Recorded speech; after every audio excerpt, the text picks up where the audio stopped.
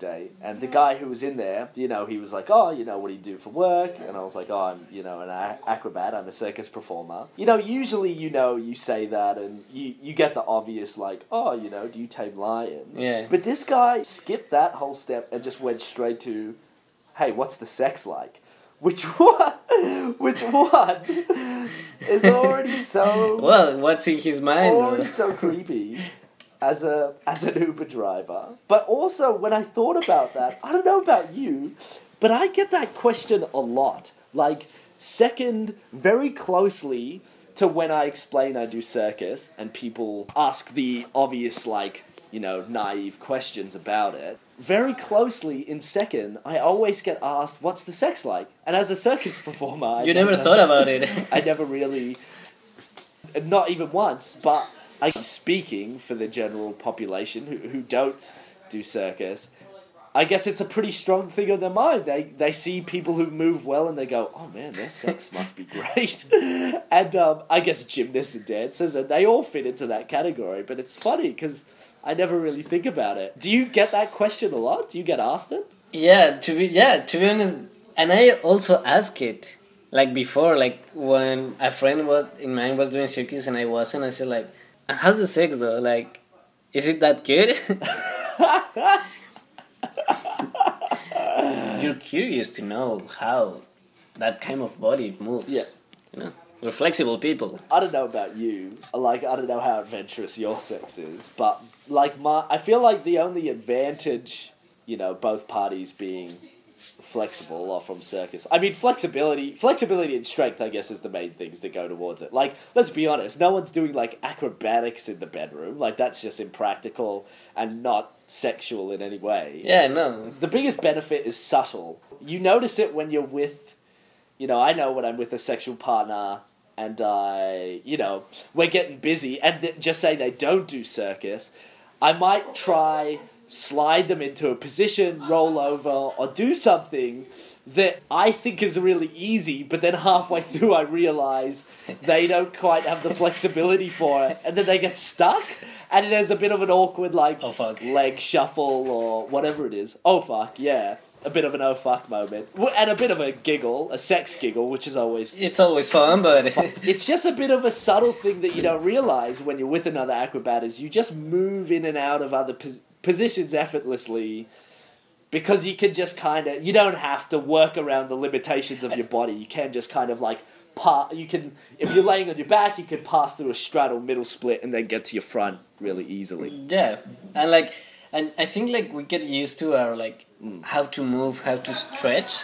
So when we're having sex, it's like, well, yeah, you have your legs up and my hands are in your legs, but I'm not stretching you, you know? Yeah. So it's also like kind of different. Oh, are you talking about how it's so comfortable to be in such a sexual position when training circus? Is that what you mean? Yeah, and like I feel like we're really comfortable with like bodies and like body handling. You know, like you're used to handle a body because you stretch it, because you spot it, because everything, and then when you see your partner like laying down in the bed or like she's laying on top of you, it's some sort of like normal. It's not like uncommon to see one person like on top of you spreading your legs. Exactly. You know, and do you think that's good or bad? Do you think we're desensitized to a bit of intimacy because like touching bodies for the most part of the day isn't an intimate thing? I feel like it's really comfortable because, well, for me, it's just like, okay, I'm used to this. That's a limitation that is not going to stop me. Like, I can go further than that. You know, in a matter of connection, it might not be like super intimate, like the first time I had sex, you know, but yeah, I mean, it's different. And I never thought about it until you told me that. Yeah. I mean, because there's also a fine line in which, you know, when you're stretching, I guess stretching is the big one. So someone's in a split and you're pushing them, like so overstretching them. So usually you've got like the inside of their thighs pushing them outwards, or like you've got your hands on their ass and you're pushing them down, which isn't sexual at all. Usually either you're a trainer and it's a given, or someone asks you to push them. Yeah, and you just push. There's definitely situations where, like, I did not much, but I did a little bit of gymnastics when I was younger, and there was a couple of trainers who I remember kind of got in a little bit of trouble because, some of the girls were uncomfortable about the approach, which I can't relate to as a guy. You know what I mean? There's not going to be any point as a guy we get a female trainer to stretch, to push us, and then we feel uncomfortable. Like, she'd really just have to cup your balls, like, intentionally. and only at that point would I go, maybe that wasn't necessary. That's not nice. But even then, maybe she was just trying to move my balls out of the way so I could push down further in my split. And in that case, thank you very much. It's okay. That's really thoughtful of you. So, yeah, a lot of people getting in trouble. I guess it's the difference between giving a push and then a slap on the ass afterwards, The slap on the ass probably isn't necessary. It's well received, though. Yeah. No, but there's also downsides to, like, sex in circus. Which is? Like, for example, I have a lot of turnout. Yes. Like, a lot of turnout. Yeah.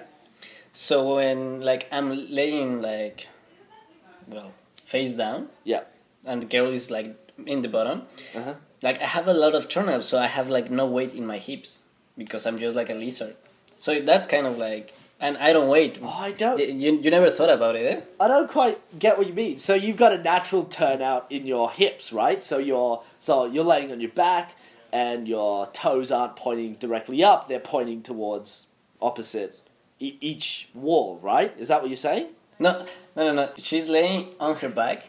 I'm on top. And both of my feet are like, pointing to the walls. Okay? Ah, yes. Yeah, I know what you mean. Yeah. So, how do you push there? It's really uncomfortable. Yeah, you're in quite an awkward position to be thrusting, definitely.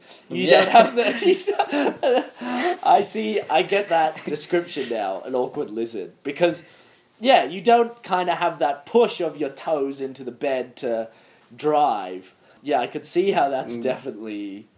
I guess it's challenging. Yeah, it's challenging. I guess in that case, bowed legs would be better, because even with bowed legs, you can still get some push. Yeah, and also like the injuries and sex, Injuries and sex? What do you mean? You're talking about it like it's circus practice. What, have you had injuries through sex?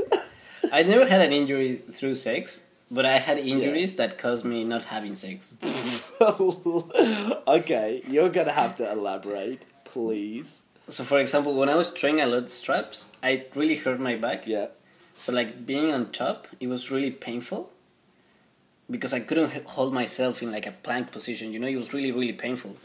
Yeah. And, like, if I was on the bottom, it was really painful because, like, one girl was crushing me. So my back was really uncomfortable. Yeah.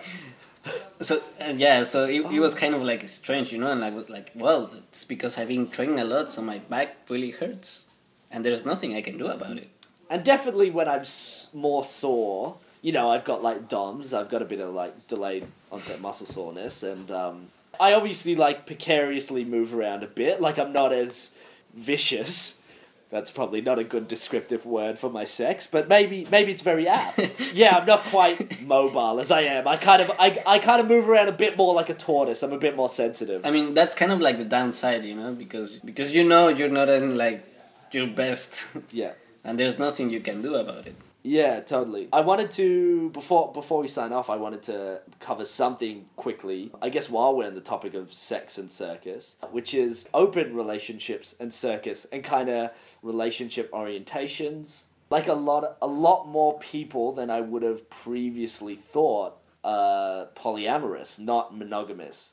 And I was thinking about it for a bit, and I think it's caused to two things. It's probably one, because of just the free nature of people in circus in general, slide towards that free love, multiple sexual partners, this kind of thing, multiple relationships, and the practical part of it, because we're always traveling. Would you agree with that? Yeah, I think it has to do a lot of with that, though, with like the touring life. Like, yeah, I mean, and also you don't get stuck, or you don't love one place, or one person. You start to love like this place and this person and this place, or this person in this place.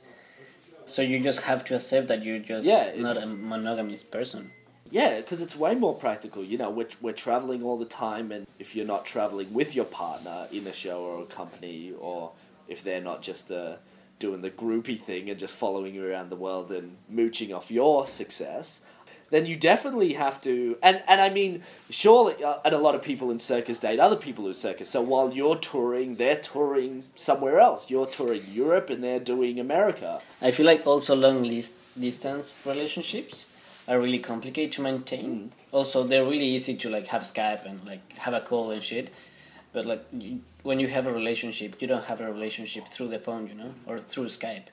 You also want like affectionate relationship. You have to be with the other person. Like that's part of the relationship as well. Yeah. So I feel like that's challenging in like a different way. Like the acceptance of being polyamorous is just, it's a better option. So what you're saying there, to sum that up, is just, are you saying that it's more common for people to do the phone or Skype relationship, or you're saying people aren't finding that that's satisfying? The people that is doing like the long distance relationship through the phone and stuff, they're just starting to like give up because it's really hard and complicated. Yeah. And they're just starting to like do the polyamorous thing. Angel's a good example. He like has phone sex pretty constantly with his partner back in Mexico, right? Doesn't he? Yeah, but on the news they broke up 2 days ago. No. Yeah. Really? Yeah. Oh my. Okay, we'll talk about that off the podcast. That's really sad to hear, but also it's probably, I mean, I'm sure it's for the best. It's shitty because a lot of relationships end up going this way, not because of a loss of lust and love, but because of the impracticality of maintaining a relationship. Yeah, and I feel like exactly that's what happened because, well, they didn't have any issues, so there wasn't like a third person. It was just like, it was really hard to communicate. They miss each other like a lot, so yeah. I feel like they end up in a really like good terms. You know, that comes with the lifestyle of traveling and stuff anyway. Like, it's not just circus performers that experience this. It's any person who has to travel, any performer or anyone who has to travel with work experiences this kind of thing. And then sex. At some point, and, you know, relationships becomes a convenience. You know, you may be with someone and then you travel and you're not in a relationship, and then you come back together because it's convenient. Yeah. Because we need people, we need love. Like, that's just part of our makeup. Yeah, we have the need of affection. That's for sure. We know we need to facilitate these things, you know, like emotional, mental, physical, all these kind of aspects, financial, I guess, in the society we live in. So as we go around and perform, we know that's also a part to keep our sanity. To keep our health, we need to be sexual. So it's more of a convenience. So, you know, these applications like Tinder, which, I mean, that's a long talk. I think that's 100% the downfall of society. Like, that's everything that's wrong with us. But I see the convenience of it. Anyway, yeah, we should probably wrap it up, hey? Yeah, for sure. Here on the podcast, we work a bit freelance. I didn't even look at the watch, so... But I feel like we've run well over our cap of what we were aiming for. So... Yeah, so we wrap it up, huh? Wrap it up. Yeah, thanks for listening again, guys. Stay tuned for the next episode. I'm not sure what we'll be talking about yet, but yeah, you'll be soon to find out. Yeah, thanks heaps. All right, peace, guys. Have a good day. Thanks for listening to the Lost Boys Guide to Circus podcast.